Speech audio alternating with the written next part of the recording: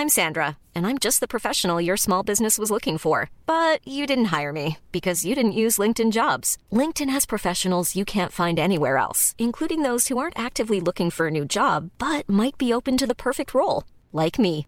In a given month, over 70% of LinkedIn users don't visit other leading job sites. So if you're not looking on LinkedIn, you'll miss out on great candidates like Sandra. Start hiring professionals like a professional. Post your free job on linkedin.com/people today. Millions of people have lost weight with personalized plans from Noom. Like Evan, who can't stand salads and still lost 50 pounds. Salads generally for most people are the easy button, right? For me, that wasn't an option. I never really was a salad guy. That's just not who I am. But Noom worked for me. Get your personalized plan today at Noom.com. Real Noom user compensated to provide their story. In 4 weeks, the typical Noom user can expect to lose 1 to 2 pounds per week. Individual results may vary. One size fits all seems like a good idea for clothes until you try them on. Same goes for healthcare. That's why United Healthcare offers flexible, budget-friendly coverage for medical, vision, dental, and more. Learn more at uh1.com.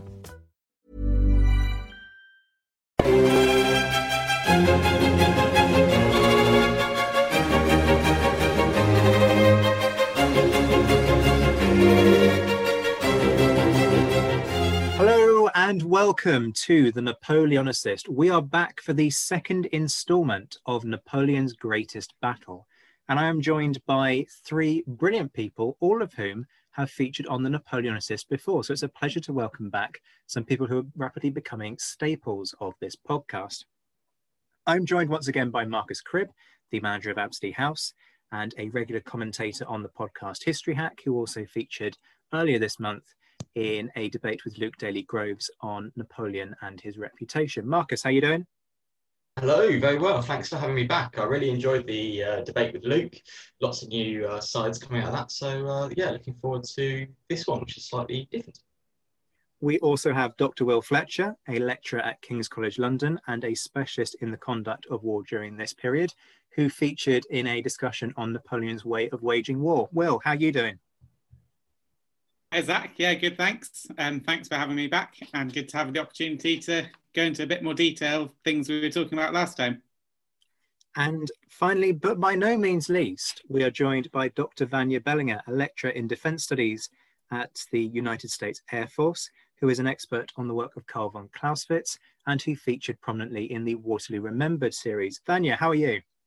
Doing good. Thanks for having me. No, it's always great to have you back. So, for those of you who didn't listen to the first installment, I firstly have to question what you were doing with your life to have not been following the Napoleon Assist and Napoleon Month religiously. But I'll overlook that and re-explain the agenda for you. Each of my guests will have 5 to 7 minutes in which to talk about one particular battle which they are championing as being Napoleon's greatest. It will be for them to put forward the case on why that battle specifically qualifies as the greatest and the criteria that they are using for that. I'll then ask some characteristically awkward questions as the host before we open it up to a cross discussion amongst my different panelists as we kind of probe how good or bad our selections have been. So let's start.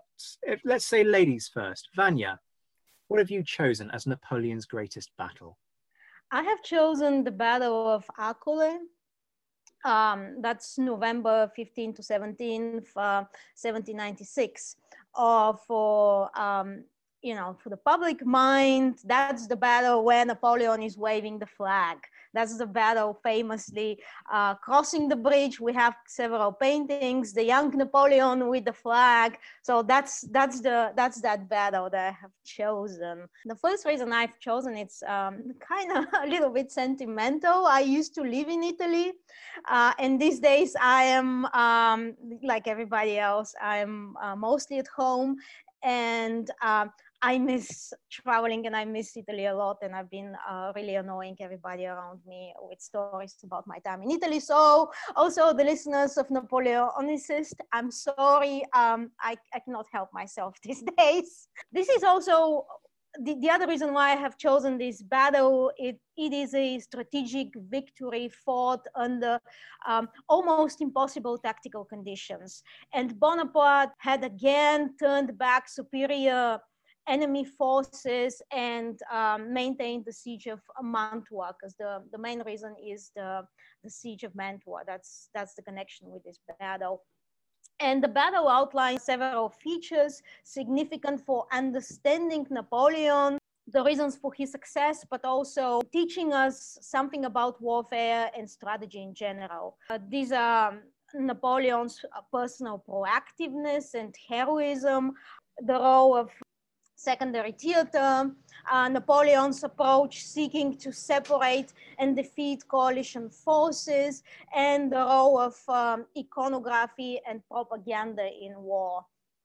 So to understand, I will start first with the idea of the secondary theater, because we think now about the Italian campaign as the premier campaign of these early years, but actually it's a secondary theater. The main theater at that point is actually the Rhine theater.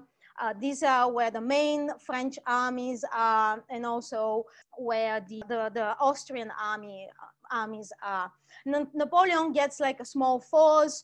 He's appointed in Italy, sort of to the underbelly of Austria, and he has something like 36,000 men, pretty bad conditions, but Napoleon pulls a couple of victories. We have Lodi and so on. The Piemontese are pretty early thrown out of the conflict, and he has to fight only the Austrians at that time. What he does, he takes the Austrians mainly gather in the garrison of Mantua. Mantua, even if you've been today, it's an amazing fortress to see. So the Austrians are actually in Mantua. Napoleon is around Mantua. And then for the Austrians, it becomes this really obsession to relieve Mantua.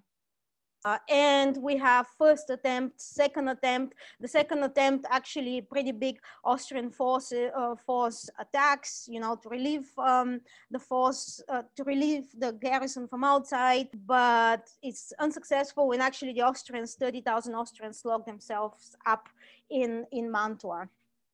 So it looks like pretty okay for Napoleon. And now it's the moment where the things turn around, and Napoleon's position at that point is so far from certain. His forces are reduced to some 28,000 people, ravaged by disease, hunger, unrest in the camps. And then we see that the Austrians sent pretty significant force from the east, 28,000 troops under General Joseph Alvinzi. And then we have a second force coming from Tyrol through the passages and Adige Valley, and that's under Paul Davidovich with some 20,000 troops. And of course, there is a significant force in Mantua. So that's David Chandler, where he's talking about Napoleon being like a juggler, keeping three balls in the air at the same time. So this is the stage for Arcole. And we have then the other feature, which is Napoleon's, that's this classical move of preempting the enemy and destroying them, destroying the enemy forces while they're still separated. In 1796, we seeing that Napoleon is still developing this move. Actually, Clausewitz, one of the last campaign studies Clausewitz did was this campaign. This is also one reason I picked it, because we see how Napoleon is in the making. He's becoming Napoleon in this campaign. So Napoleon decides to take the risk and attack Alvinzi, the bigger force that is coming from the east. So imagine that that's like Venice, Padua, Vicenza, Verona, so that line in Italy, so they're coming on that line. So what Napoleon will try is to and cut them off and trap them between Vicenza and Verona.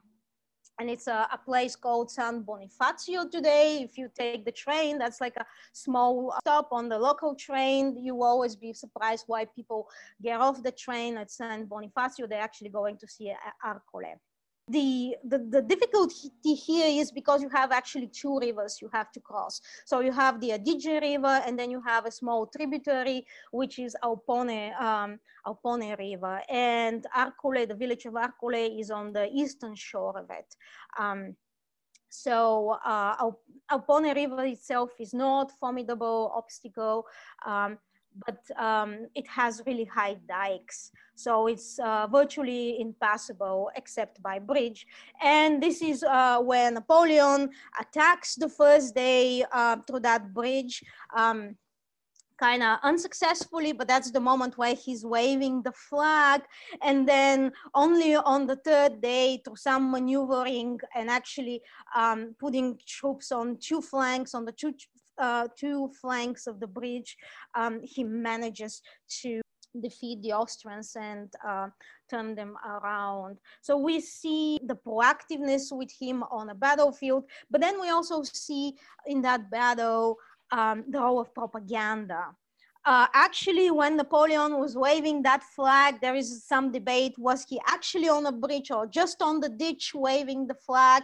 Actually, the whole thing was unsuccessful. That attack when Napoleon was waving the flag, that's actually unsuccessful. There is several more attacks, but in the public mind is basically Napoleon waves the flag and the troops storm the bridge and defeat. So that's the story, and that's what I keep telling my students is what happens on the battlefield and how it's perceived after that are two different things. And tactical battle, the tactical battle not always becomes a strategic victory. But through the propaganda and the myth of Arcole, the whole myth of Napoleon is born. Like it's maybe not born, but really strengthened. And thanks to, actually, Arcole does not finish the campaign. The campaign continues, but the Austrians make several other mistakes. And this is why we don't Rivoli or the other battles of that campaign remember that much again. There is no these great pictures. We don't have these great paintings of Napoleon. So that's my pitch. Thanks very much. It's an interesting one to start off with as well. Awkward question incoming here. Yeah. As you've just said, the propaganda surrounding Arcole, and particularly that episode with Napoleon and the flag, and is he actually just tackled into a ditch to shelter from incoming artillery fire, etc. It all kind of eclipses the point of the battle itself, and to an extent has probably exaggerated the significance of that particular fight. Is that a problem in terms of trying to interpret whether or not this is the greatest battle? I mean, yes, maybe for many military historians that might be a problem, but okay, my background is also in journalism, so for me it's not. For me, this is part of the battle. This is the part of the what makes a great battle.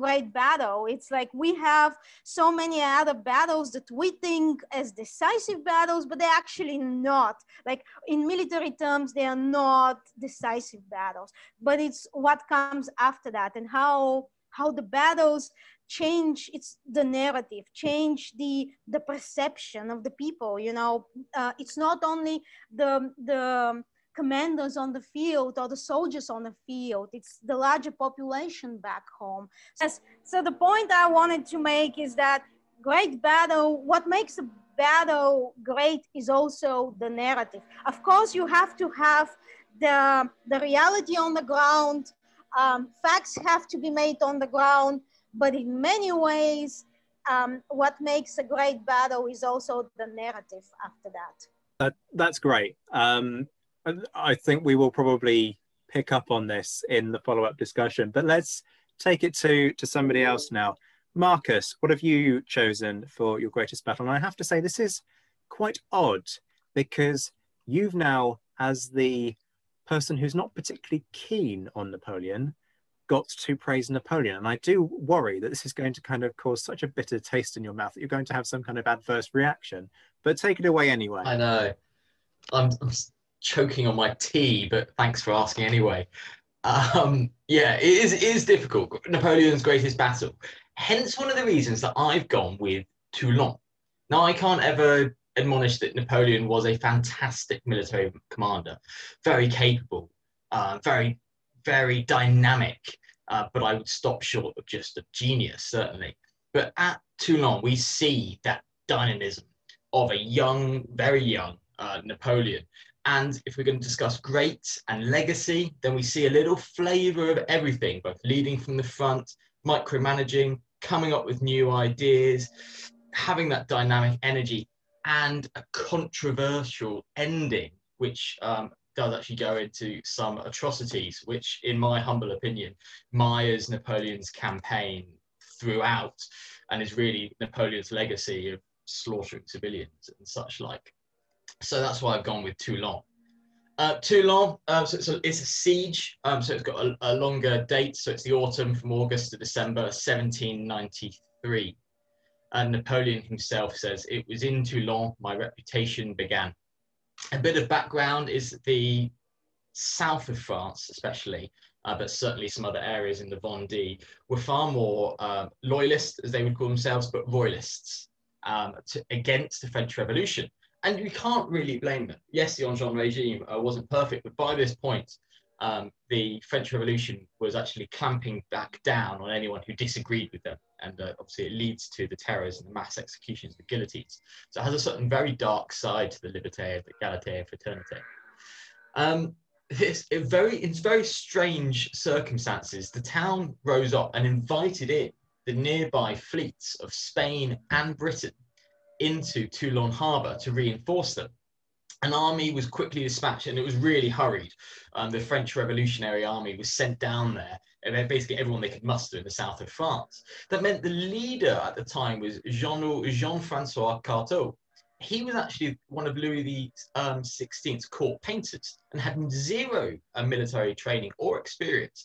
But because of reputation as a loyalist to the revolutionary cause, and he was fervently a revolutionary, which I think is fascinating because he painted the king so many times. He was put as commander. That with no experience, he was leading this army of the Alps. He was meant to have a full colonel as a colonel of his artillery. He was actually wounded on journey down there, and nominated by a fellow Corsican in the French Parliament. Napoleon was sent down there. Napoleon was just 24 years old but a mere captain at the time. So he's going to come onto a very quick rise by the end of this story. He's actually going to end up as a general of division. So this is where he gets his promotion. In we've got a strongly Spanish force, majority of them, over 7,000, backed up by Genoese and Sardinian troops, along with French royalists and British. The British army there, a few thousand, includes 37 ships of His Majesty's Royal Navy, including Admiral Hood on HMS Victory. So if it all went very wrong, the Battle of Trafalgar would have been a very different story. HMS Victory, first rate ship, is there. The city soon put under siege, and a stranglehold is put across. The Allies, especially the British, have some outlying forts on a peninsula near La Seine. And these forts are huge bastions that dominate the harbour. If anyone captured these, they actually would be able to bombard the Allied and British ships in the harbour. And it's Napoleon that spots this as a weakness. Now, he advocates for a very quick, decisive, early attack onto these positions. There's a redoubt on the landward side of these two forts. And if he storms in, basically he says we can hot shots, which is where you red heat cannonballs to set fire to wooden ships into the harbour. He advocates this position, and the commander, General Carteau, the painter, is very cautious, and so he only sends in 400 men to do this storming, where Napoleon asks for several thousand.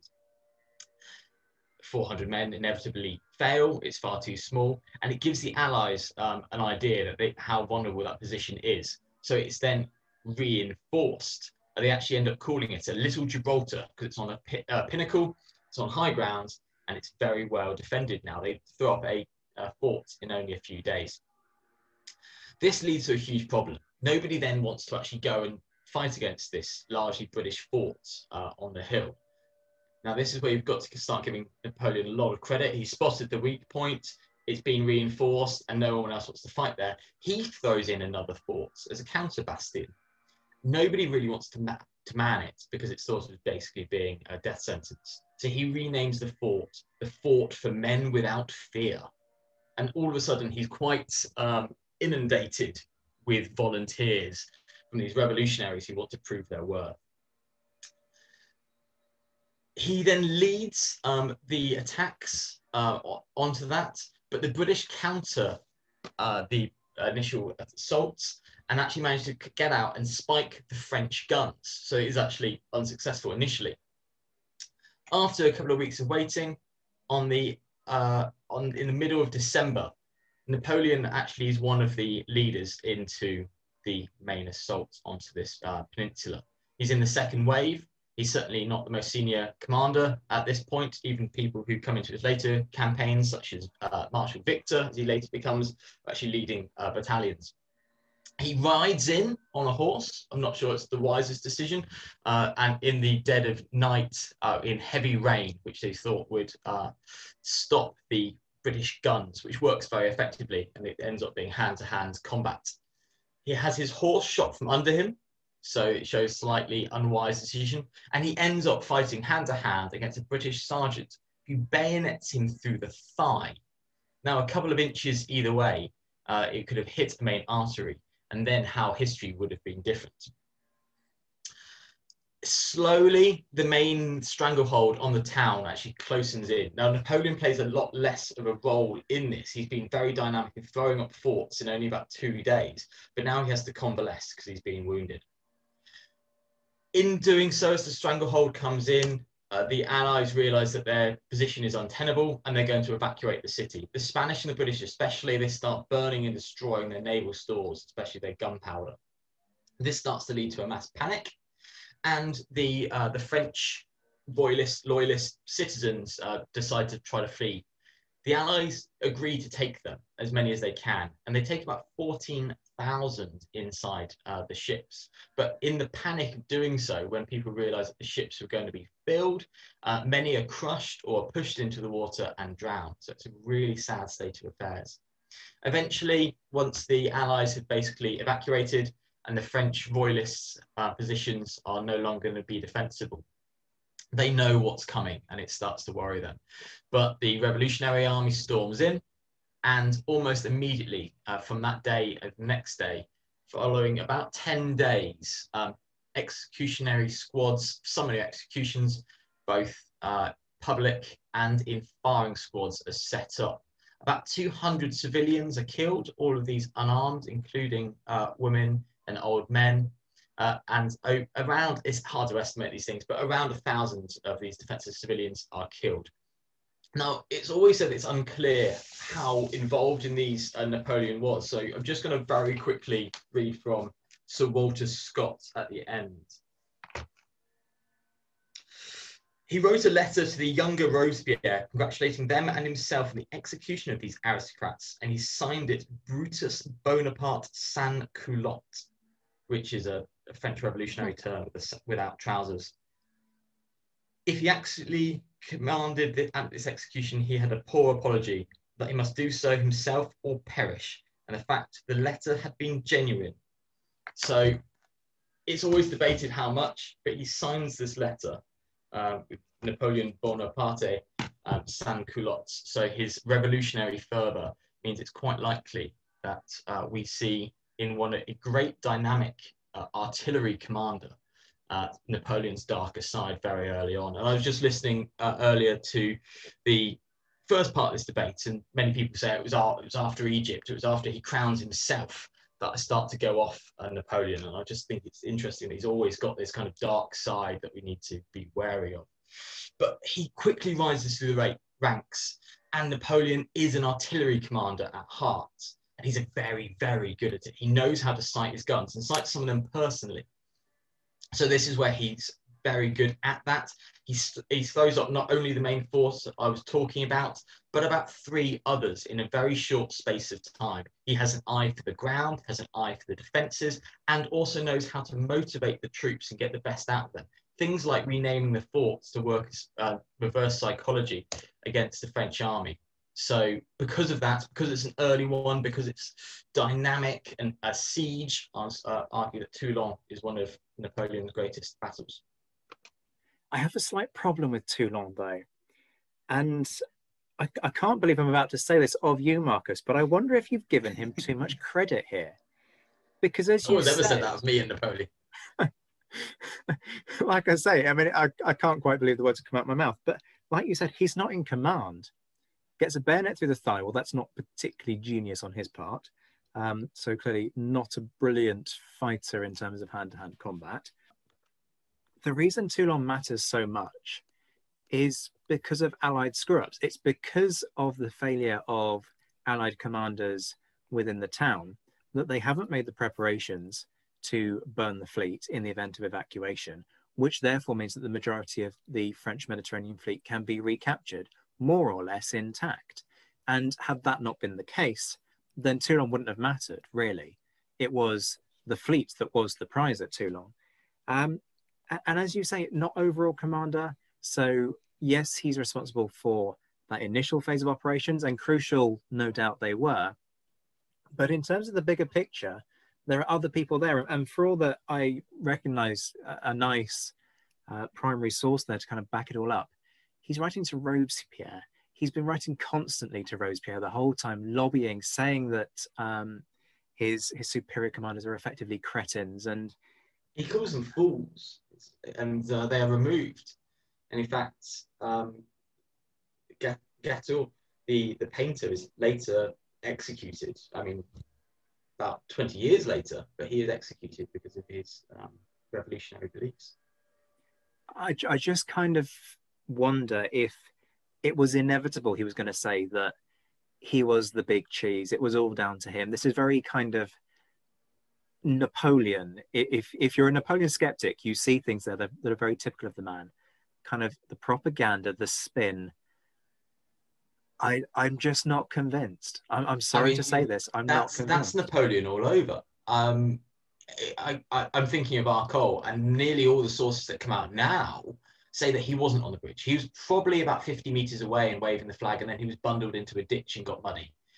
I saw documentaries even today going out there on social media, which show reenactments for American TV largely of him charging the flag. They've always got this really bad wig on, of him charging across the bridge, waving this flag, and then looking desperate as these men are shot down around him. And they never really quite explain why he doesn't carry on the charge. He just, because I don't think he was there.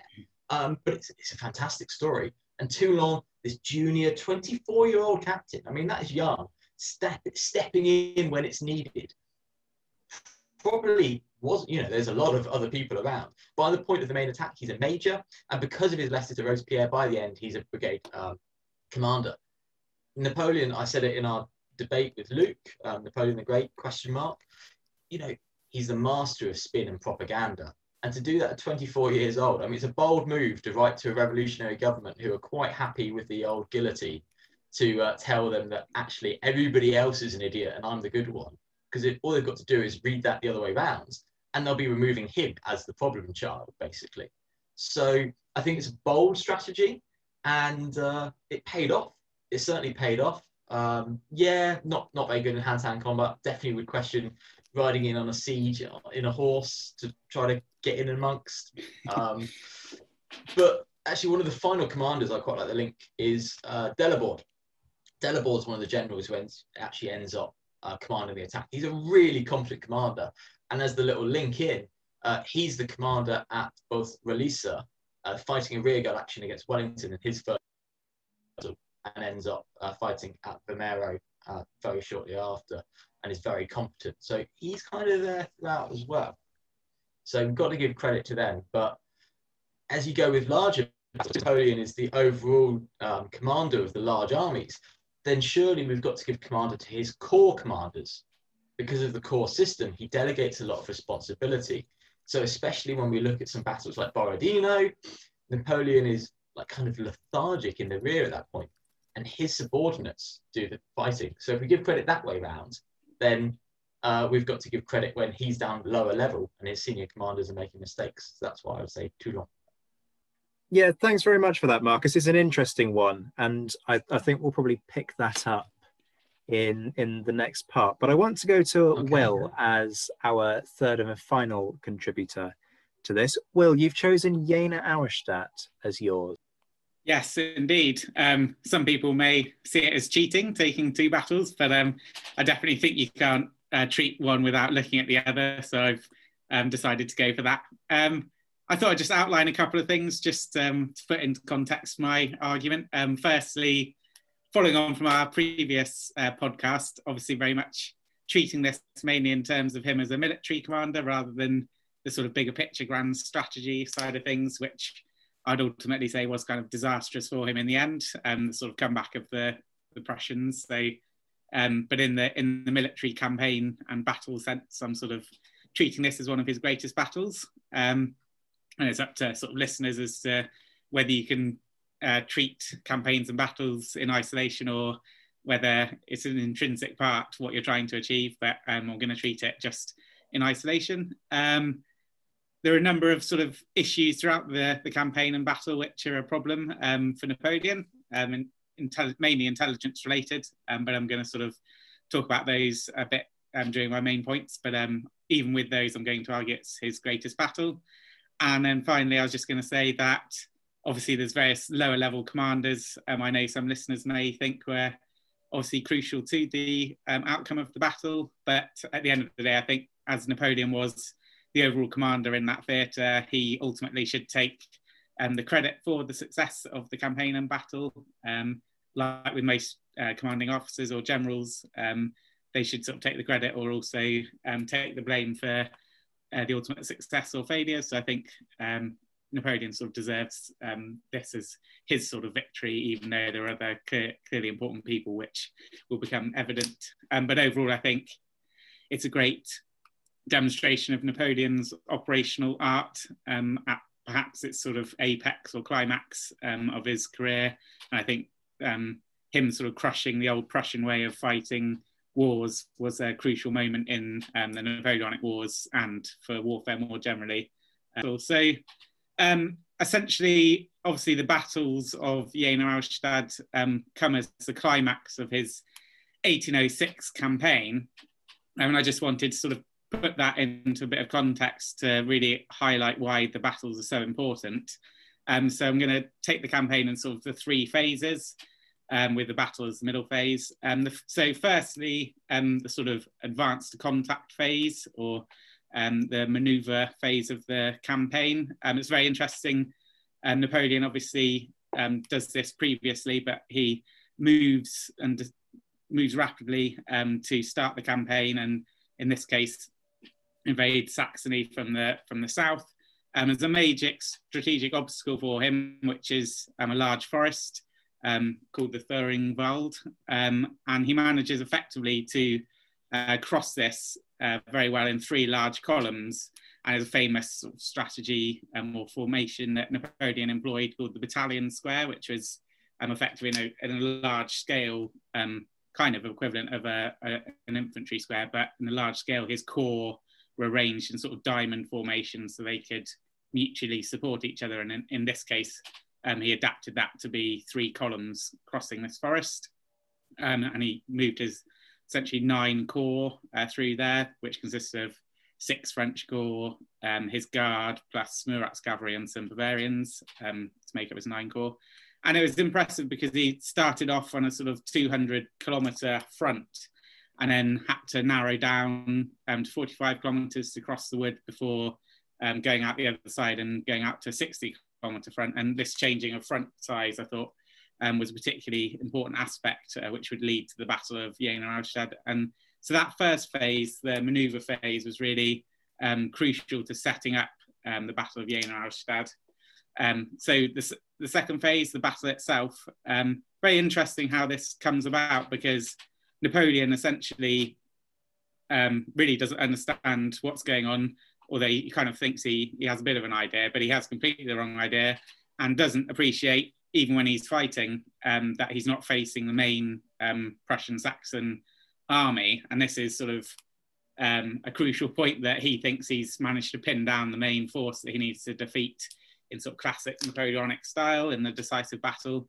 And obviously this could be a criticism of Napoleon, that he didn't understand what was going on. But I'd sort of argue that the Prussian Saxons also crucially didn't understand where Napoleon's main thrust was coming from. And so basically no one knew what the hell was going on, and everyone was in total confusion. And Brunswick in the north thought him when he was facing just Davu's corps was actually fighting the main French force. And so both sides didn't really know what was going on, sort of classic sort of fog of war side of things. So I don't think Napoleon can be pulled up too much for that. And in some ways, him managing to secure such a decisive victory despite that kind of adds to his credit, if you turn it that way around. But so Napoleon was facing essentially three armies, and in the end, he would personally take on the two smaller armies at Jena, whilst in the north, Davu's Third Corps took on the main Prussian army under Brunswick, Duke Brunswick. And so these two battles were raging at the same time as each other, both for about 10 hours before the conclusion of those two battles. So Napoleon at Jena in the south, he does a very good job of sort of concentrating his army to face what turns out to be the smaller of the two formations he's fighting against. And during the course of the battle, feeds in a number of corps, and he starts with 46,000, and that increases to 96,000 by the end of the battle, troops that Napoleon has. So Napoleon, and more to the point, his staff do a good job of coordinating in the main the reinforcement of his position to try and defeat the enemy. Famously, Bernadotte's First Corps so it kind of gets caught in the middle of Jena and Auerstadt. Auerstadt to the north, Davu's fighting on his own there for much of the time, and Bernadotte gets a sort of bit of what he interprets as an ambiguous order, and doesn't commit to either battle, in a kind of thing that we'd famously see with D'Erlon and then Grouchy in the 100 Days campaign years later. And I'll come back to that in a minute, but it's interesting how even without Bernadotte at either battle, Napoleon manages to secure the victory. The flexibility of the corps system means Napoleon manages to concentrate his force. There's a number of issues that happen during the battle, which, again, Napoleon could be criticised for, but I think with all the sort of frictions and fog of war that Clausewitz himself write about, Napoleon can't necessarily be blamed for this. Famously, Ney joins the battle, and in true Ney style, goes crashing in and sort of preemptively attacks the Prussian-Saxon army. And this is a bit of an issue, and Napoleon ends up sending in troops to sort of rescue Ney's attack, and sort of pulls back for a bit of a pause. Before then, about 12:30 in the battle, Napoleon's ready to launch quite a large attack, and really decisive point of the battle. Interestingly, sort of committed about 54,000 troops in the battle, and then he has this huge reserve of 42,000 troops that he assembles, including Murat's cavalry, Soult's corps, and Ney's corps. And from sort of 12:30 onwards until 3, he commits those to really secure victory at Jena, whilst, as I say, Davu is struggling up in the north, doing quite a good job of containing Duke of Brunswick's army. I think ultimately the battle is very successful for Napoleon. Jena itself, the Prussian-Saxon army has 25,000 casualties, so about 47% of its strength, which is obviously a huge blow to the Prussian-Saxons, whilst Napoleon only has 5% casualties, around 5,000, so a huge mismatch there. So Napoleon does a good job of that. In the north, obviously at Auerstadt, it's much more powerful. The Prussians lose about 20% and Davu loses about 26%. But in a way, that has to be done in order for Napoleon to fight his own contained battle with Davout holding off the Duke of Brunswick. So overall, this sort of the operational flexibility of the corps system means that Napoleon can fight his classic concentrated decisive battle in the south, even though it's a much smaller force. And this really decides the matter, even though it's not the biggest army, but the crushing defeat really sends the Prussians into retreat to the north. So that's a crucial point in the battle is the battles is Napoleon's victory at Jena. And then the third stage of the campaign just wanted to highlight is the exploitation phase. And this has gone down very famously in sort of annals of military history and is studied fairly widely. But it's Napoleon's pursuit into Prussia is very famous. Bernadotte, who I was talking about earlier, who didn't get committed to either battle, risks being court-martialed after not helping at either battle. But in actual fact, his fresh troops turn out to be very useful, and Bernadotte gets away with it because they can be used to pursue the Prussian army. And Napoleon's exploitation of the battle is a key aspect of why this was so successful, because he's sort of relentless in pushing his French army, the Grande Armée, north, chasing down the Prussians, and it essentially leads to around 125,000 total loss to the Prussians when they were operating with around 160,000 in Saxony for the campaign. So a huge numerical defeat on the Prussians. But I think overall, taking all three of those phases in together, the key point is how humiliating the campaign was for the Prussians. They'd been used to Frederick the Great system that had been so well demonstrated in the 7 Years' War, and this completely turned that on its head and showed what sort of huge citizen armies could do with sort of effective command and staff systems. And this was the sort of the key point of the campaign, that Napoleon proved not just to the Prussians but to Europe more generally that he could defeat sort of arguably the greatest military power there had been.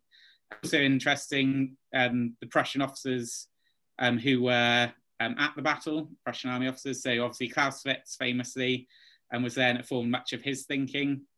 But Scharnhorst and Gneisenau, who are much more senior to Clausewitz, two senior Prussian staff officers, very much learnt from Jena-Auerstadt and were key to the reform of the Prussian army and system of war. And this essentially would turn back round to being fighting against Napoleon in sort of a similar style to him years later, that would sort of lead to his downfall in the end. But it was absolutely crucial moment in the Napoleonic Wars, which saw Napoleon crush the Prussian army.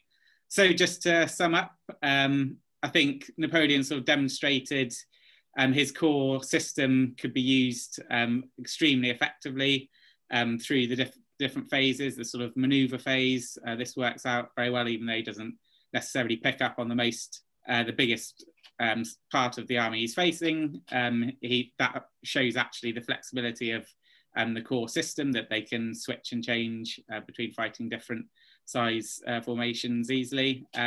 He brings back the decisive battle. Admittedly, he defeats the smaller force, but the important job is done, which is defeating the Prussians and making them retreat. And then the exploitation of that battle is the key aspect. And overall, I think Napoleon would very much agree that luck played a large part in the campaign. But essentially, even if it was luck, Napoleon kind of created his own luck much of the time. And I think that was a large part of why he was able to win. And ultimately, Jena-Auerstadt was his greatest battle. Thanks for that, Will. The thing that strikes me is a lot of the success, and this is mealy mouthed of me, I'll be honest, because Jena is just so apocalyptically bad for the Prussians that it's very hard to take issue with it. But a lot of the significance of Jena-Auerstadt, as you kind of pointed to in what you've just said, is in the pursuit phase, is in that relentless kind of pushing and taking them apart and not giving them the chance to regroup. And that's where a number of the losses come in for them. But you kind of said it yourself that Napoleon got a little bit lucky in that there was Bernadotte's corps, which hadn't been committed to either, really, either Jena or Auerstadt, because of sort of luck, that the ambiguity of that order meant that they were fresh, whereas they wouldn't normally have been. So isn't that kind of a problem, that he almost got lucky in the fact that he had men spare when they should have been committed, who were then fresh to conduct that pursuit in the way that they did? And if that hadn't been the case, then, and if his plan had played out in the way that he'd intended, he wouldn't have been able to pursue quite so vigorously. And so the scale of that success would have been reduced. Yeah, no, I think it's a fair point. I mean, I think the main issue would have been if Davio had been defeated without Bernadotte sort of coming to his aid, and that could have really turned the campaign. In terms of the following up, I mean, it's a difficult one to argue whether his army would have been able to, because essentially the rest of his army were soon sort of on the move and moving into Prussia, and all had to themselves take part in that exploitation and pursuit. So I don't think it would have made a huge difference, but it was just in that initial phase, it was very useful having Bernadotte fresh. Napoleon did actually manage to keep his guard fairly fresh, so that would have been something he could have potentially thrown straight in. And they were sort of really frustrated at Jena not to be called on to sort of make the decisive movement in the battle. So he did have that in reserve. So potentially he could have switched to using those, although arguably he might not have wanted to in that sort of pursuit phase. But yeah, it was lucky, but I think, as I said, he often created his own luck and sort of managed to use that to his advantage. So at the end of the day, I think, yes, it was lucky, but he made the most of that, as was shown in the exploitation. Okay, well, let me give you folks the opportunity to critique each other's choices then. And because we started with Vanya, we'll collectively start on her now. So apologies, Vanya. I'm going to throw it over to you two, Will and Marcus. What are your thoughts on Arcole and whether or not it classifies as a greatest battle? I think it all comes back down to the bridge with Arcole, whether we're viewing that as Napoleon's like propaganda and spin, or if he's actually leading the charge. So, but he can't have it both ways. I'm afraid he can't be both the brave man leading the charge and not there, so he's got the propaganda. And I think it's more likely he's coming down on the marketing and the propaganda and the spin than leading the charge at this case. If you look at comparing it with Toulon, it's very firmly in the second wave and not the first wave. And I think with Arcole, it's very likely he was nearby, but not there. And that's what a lot of sources are saying. So that's why I always think Arcole is very interesting. But you say the Battle of Arcole to somebody, and before, I mean, especially myself, you think of anything else, the wider battle, the maneuvers, the enemy, the forces of position, you say, which? And it's because, I mean, I've got Walter Scott on one hand and young, we were just saying, he looks like Rod Stewart on the front. So it's something they're both on hair, Rod Stewart. But that's him, the full picture of that is him with a flag in his hands.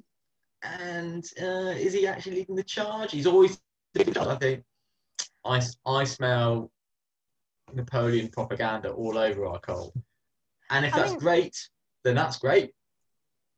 I think in a way that whole episode with the flag is like it's not actually the most important moment of the battle. That's actually after that it sees on that, because actually the first day, the second day, they keep attacking that bridge with enormous casualties and so on. And actually on the third day, kind of Napoleon finally smarts and come with a real plan, which is not only attack that bridge.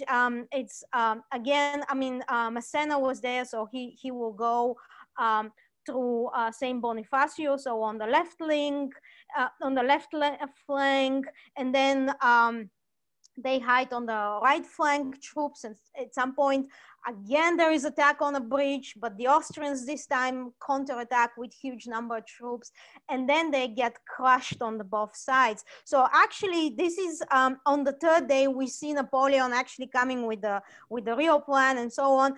And through stories, and then like Napoleonic propaganda kind of seizing on the moment with the flag. The moment with the flag is not even that important in the battle. It's like something by luck after that, like anecdote that people keep sharing and so on. And also Napoleon's adjutant is killed in that, maybe because of that, is the whole moment with the flag. Actually, the moment of the flag, I just wanted, for the popular culture, which battle is that, because Arcole is not so well known, but it's like the imagery is very, very well known, the name is not so well known, and what happens there. So actually we see in the third day that he has a plan. And also, I mean, it's a really bold movement. You have three Austrian forces basically on three sides of you, and then you go on the offensive, proactively, and going and cutting, because that's actually what Arcole happens. What's the goal of Arcole is to cut off and trap the bigger force, the bigger Austrian force. And it's sort of also, it's very well thought of, because Arcole, I mean, today it's not the same terrain if you go, but back then it used to be marshes. So it's kind of very well, he thinks about it like Austrians, they have much more forces, but it's the terrain, if it was just a couple of miles up, there would be an advantage for the Austrians, because it's not so marshy land. They could have like spread their forces. By Arcole, they're kind of trapped. They're all like in concentrated, and it's like so it's kind of really bold move to go on the offensive, not wait, the Austrians to come and crush him. It's very well thought of, the terrain. It's a difficult terrain also for Napoleon, like they have to build those pontoon bridges first to cross a Dige river, then they have the second crossing, so it's not easy, marshes and so on. But you see these workings, even if the first 2 days on the ground the plan is not so great, it's on the third day Napoleon finally finds his mojo and creates the realities on the ground. Arcole is real strategic. It is a strategic victory, because the Austrians coming from the east, they have to retreat. The ones from the south, they finally coming from the north, they finally decide to attack, but they are not so they're successful. But then when they realize that the force from the east has been repelled, they also withdraw. And then Mantua, the commander in Mantua, like on a couple of days later, decides also to attack like really late, because you have this lack of information, like they're not they're not well coordinated. But yeah, it basically the Austrian force after that is never the same. They try a couple of times, but it's never the same. Well, yeah, I mean, I was going to go on a sort of similar line to Marcus, but I guess I'd sort of think, the whole flag thing, whether it's a myth or not, I mean, at the end of the day, it doesn't really matter because everyone remembers it. But that's definitely, in my view, strong leadership.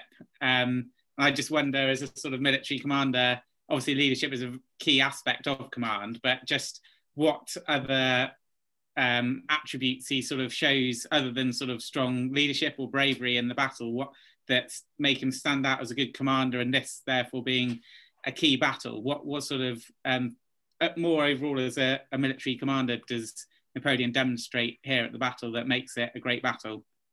Well, it's taking the action to, I mean, this proactiveness, the decision to counterattack, to move on the Austrians before they attack him. I mean, Verona, if you go today, Verona, okay, some of the fortresses are not, like the installations are not there, but like Napoleon could have actually hit in Verona, like he could have hold out in Verona for some time, but that's actually, there was no strategic advantages for him, just basically minus just holding there. So you see that he's like proactive. He decides to bring the war to the enemy. And also we have to think about, he has something like 18 100,000 troops going to Hercule. He had to leave some troops in Mantua. He had to leave some troops in Verona. The troops before that, actually, it's a really bad situation. They're starving. They're decimated by diseases. There are unrests in the camps. They actually have to put unrests in the camp. And somehow Napoleon managed to hold that army together, marches it through the marshes of northern Italy, and actually makes them attack that bridge over and over and over again, because that bridge is attacked so many times. Like, it's just blows your mind when you see the bridge. Well, now it's not anymore a wooden bridge, but it's still kind of narrow, and you're like, oh my God, I cannot imagine somebody inspiring and still pressing on that bridge. So it takes something to be so good. Okay, let's turn the tables on Marcus now. Toulon. Why might Toulon not be the greatest battle? Who wants to take that one first? Well, I was gonna be interested in Marcus's own view in terms of, obviously, Napoleon is not in overall command as he is later on in his career. And would you say, well, two sides of this really, that A, he gets credited with more than he really should do for success at Toulon, and B, does he sort of, a bit like this whole mythology of the flag thing before, does Napoleon just sort of really go for it in terms of trying to emphasize his own sort of greatness at Toulon more than it should have really actually been than it actually demonstrated at Toulon? I'd just be interested in your views on. Well, to actually defend Napoleon, hold on, sip of tea. But you'd like that one. To actually defend Napoleon, no, seriously, I think that if we're going to give credit, like I said earlier, to Napoleon's subordinates later on, because Napoleon was never micromanaging everything on the battlefield. He wasn't everywhere. These were huge scale battles. Then we've got to give credit, to Austerlitz, to marshals here, there, and everywhere. And let's not face it, company level commanders and individual soldiers, really. Then you've got to give Napoleon some credit for Toulon. Is it too much credit? Well, this is where the kind of, not even the cult Napoleon, we're far earlier than that. This is where the Napoleon saga kind of begins, because it's one of his first victories, his first real victory. He hasn't even, started shooting whiffs of grape shot against pretty much unarmed rioters yet. So this is where he starts to make his name. He gets his rapid promotion from captain to general of brigade. General of brigade. So he gets 3 big stage promotions. He ends the battle as major and then gets promoted afterwards. So it has a strong influence, and I think that is being recognised there. There's a lot of sources, mostly because Napoleon is writing and calling his superior commanders idiots, fools, I think it's the actual quote, which is not wise. But there's a lot of sources of him actually making that early decision and highlighting the Little Gibraltar fort, which is not carried through correctly by his senior commanders. So I think it's fair to give him quite a bit of credit actually for Toulon. Now the final attack, not so much. And then the aftermath and the massacres, that's mixed, but there's certainly he's trying to take credit for it. So it's a very strange thing. So it's a real mixed bag, Toulon, but he's certainly showing his ability as an artillery commander, which is what he's meant to be down there doing. He's meant to be posted there as the head of artillery. And he's seeing that his overall commander is a painter, a court painter with very little military experience. So it's a difficult one, but I think it's one of the more interesting ones because you've got the revolutionary politics in there as well, a very mixed bag of allies, the fleet element, but Napoleon getting the eye for ground and knowing where's the upper hand early on is certainly giving him good credit as a military commander that is showing some great ability. Vanya? So to seize up on the political side, yeah, I mean, can we say based on that battle that in a way we see here a little bit different side of Napoleon, because we usually see him great tactician or so on, but like we see here, he's not such a great tactician, not great on that side, but he actually has the nose for the political side, for the greater, to see in the bigger picture. That battle is like where we see him, that makes a great battle because he has this understanding for the bigger picture. Yeah, the French Revolution is a time where people could join the army, be elected to be their company captain within weeks. And then you'll see it lots if you follow lots of Napoleon's marshals. But it wasn't Napoleon that's making them generals. They are from captain to a staff general in like 1 or 2 years because they've shown some ability. So I think Napoleon's got a nose for ambition, but he's also got a sense that this is an opportunity. It's his first command, and he's not going down there as a battery commander. He's going down there as a captain in command of all the artillery. There's a lot of guns. I think like about 200 French guns. So this should be commanded by effectively a general. It was meant to be a colonel, and he was injured en route. So he's got the ability that if he proves himself then, and yes, they say he's got that nose. He's sending letters directly to Robespierre, which is beyond bold. But yeah, it could have backfired. And I think that's where it would have been interesting that Robespierre could have ordered, I think, him to go, actually, we'll remove you from command, not necessarily guillotine, and or, you know, leading the second wave an inch to the left and right, and we probably would have saved 5 million lives in the later Napoleonic Wars because Napoleon would have bled out. So it's a fascinating what if. But yeah, like you say, he's got this nose for politics that he's sniffing around, and he does it really well. So that's another way you can give him credit, that he gets this very quick promotions during and afterwards too. So yeah, it's a good move. Okay, let's turn this on Will then. Last of all, let's direct the artillery barrage onto Dr. Fletcher here. Who wants to start off with this one? I always think about Jena Auerstadt, not as much as Napoleonic victory.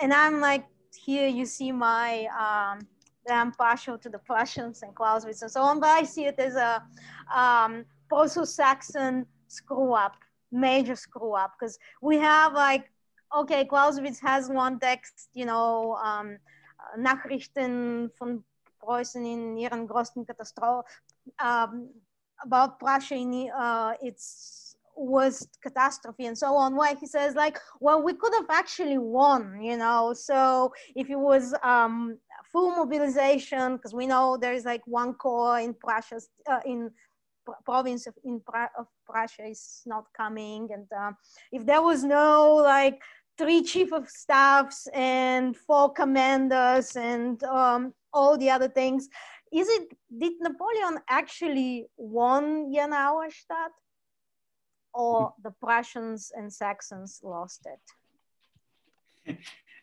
Yeah, no, I think that's a very good point. And like, you know, below the radar of what I was saying, it from my point of view, that yeah, the Prussian Saxon command and staff system is just absolutely horrendous, and it's this that leads to the reform of it, which is so important. And I think yes, I think there is a case to be said that, I mean, they obviously did lose it, but also Napoleon, there's a number of points where he really didn't know what was going on, or made sort of small mistakes, or his subordinates made mistakes. I mean, I think overall, they're both basically facing a very difficult situation, which was full of confusion, and both sides had command and staff issues that went fairly drastically wrong. And I think overall, it's going to be obviously a combination of both. The Saxons and Prussians lost it, but Napoleon did the better job, or his army did the better job, and his command and staff system did a better job of overcoming the sort of frictions of war that Clausewitz would obviously write about. So I think, yeah, there's obviously a case for who lost or who won, but I think is a bit of each at the end of the day. But good point. I mean, I would have asked something very similar. I think it was Napoleon who said when he saw the Prussians in 1813 that, oh my God, these men have learned something. And here we've got in 1806 a Prussian army that pre-reforms, they haven't learned so much.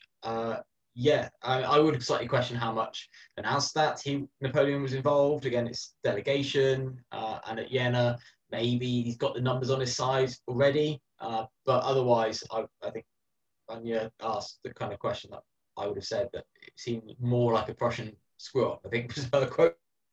So, yes. Yeah, no, I mean, it's how you take it, isn't it, about Auerstadt in terms of whether it's Napoleon's or not. But I definitely think his army was operating as one, and Davout did a very good job on behalf of Napoleon, but he clearly understood Napoleon's intent of what to do if you were caught on your own. So I think, in that sense, he wasn't just acting on his own, he was acting for Napoleon in close proximity to him. So definitely Napoleon's sort of responsible for Auerstadt as well. Brilliant. Well, Vanya, Will, Marcus, this has been another great discussion. I'm sure our listeners will have enjoyed it just as much as I have. Thank you very much for joining me for the second part of Napoleon's Greatest Battle. That was Marcus Cribb, Vanya Bellinger and Will Fletcher joining me for the second part of Napoleon's Greatest Battle. The opinions expressed by Vanya Bellinger in this interview are her own and do not represent the views of the United States government, the Department of Defense, and the Department of the US Air Force. You can follow Vanya on Twitter at VanyaEF, and her book, Marie von Clausewitz, The Woman Behind the Making of On War, is available online now. You can follow Will on Twitter at 1815Fletcher, and Marcus at mcribhistory. You can have your say on the discussion of what was Napoleon's greatest battle, both in the forum at thenapoleonicwars.net and on Twitter, where a special poll is being held for you all to vote for your favourite out of the choices that you've just heard. Just search for @ZWhiteHistory and you'll find the tweet on my timeline. I'll be back in a few days with another instalment of Napoleon Month when I speak to Beatrice de Graaf on Napoleon, diplomacy and state security. In the meantime, please do take the time to like, share, retweet and leave a review on your preferred podcasting platform. It all helps in trying to spread the word and bring more people into the Napoleonicist fold. Until next time, I'm Zach White. This has been the second instalment of Napoleon's Greatest Battle, part of Napoleon Month here on The Napoleonicist. Take care of yourselves, my friends. Stay well, stay safe, stay hopeful, and as always, thank you for listening.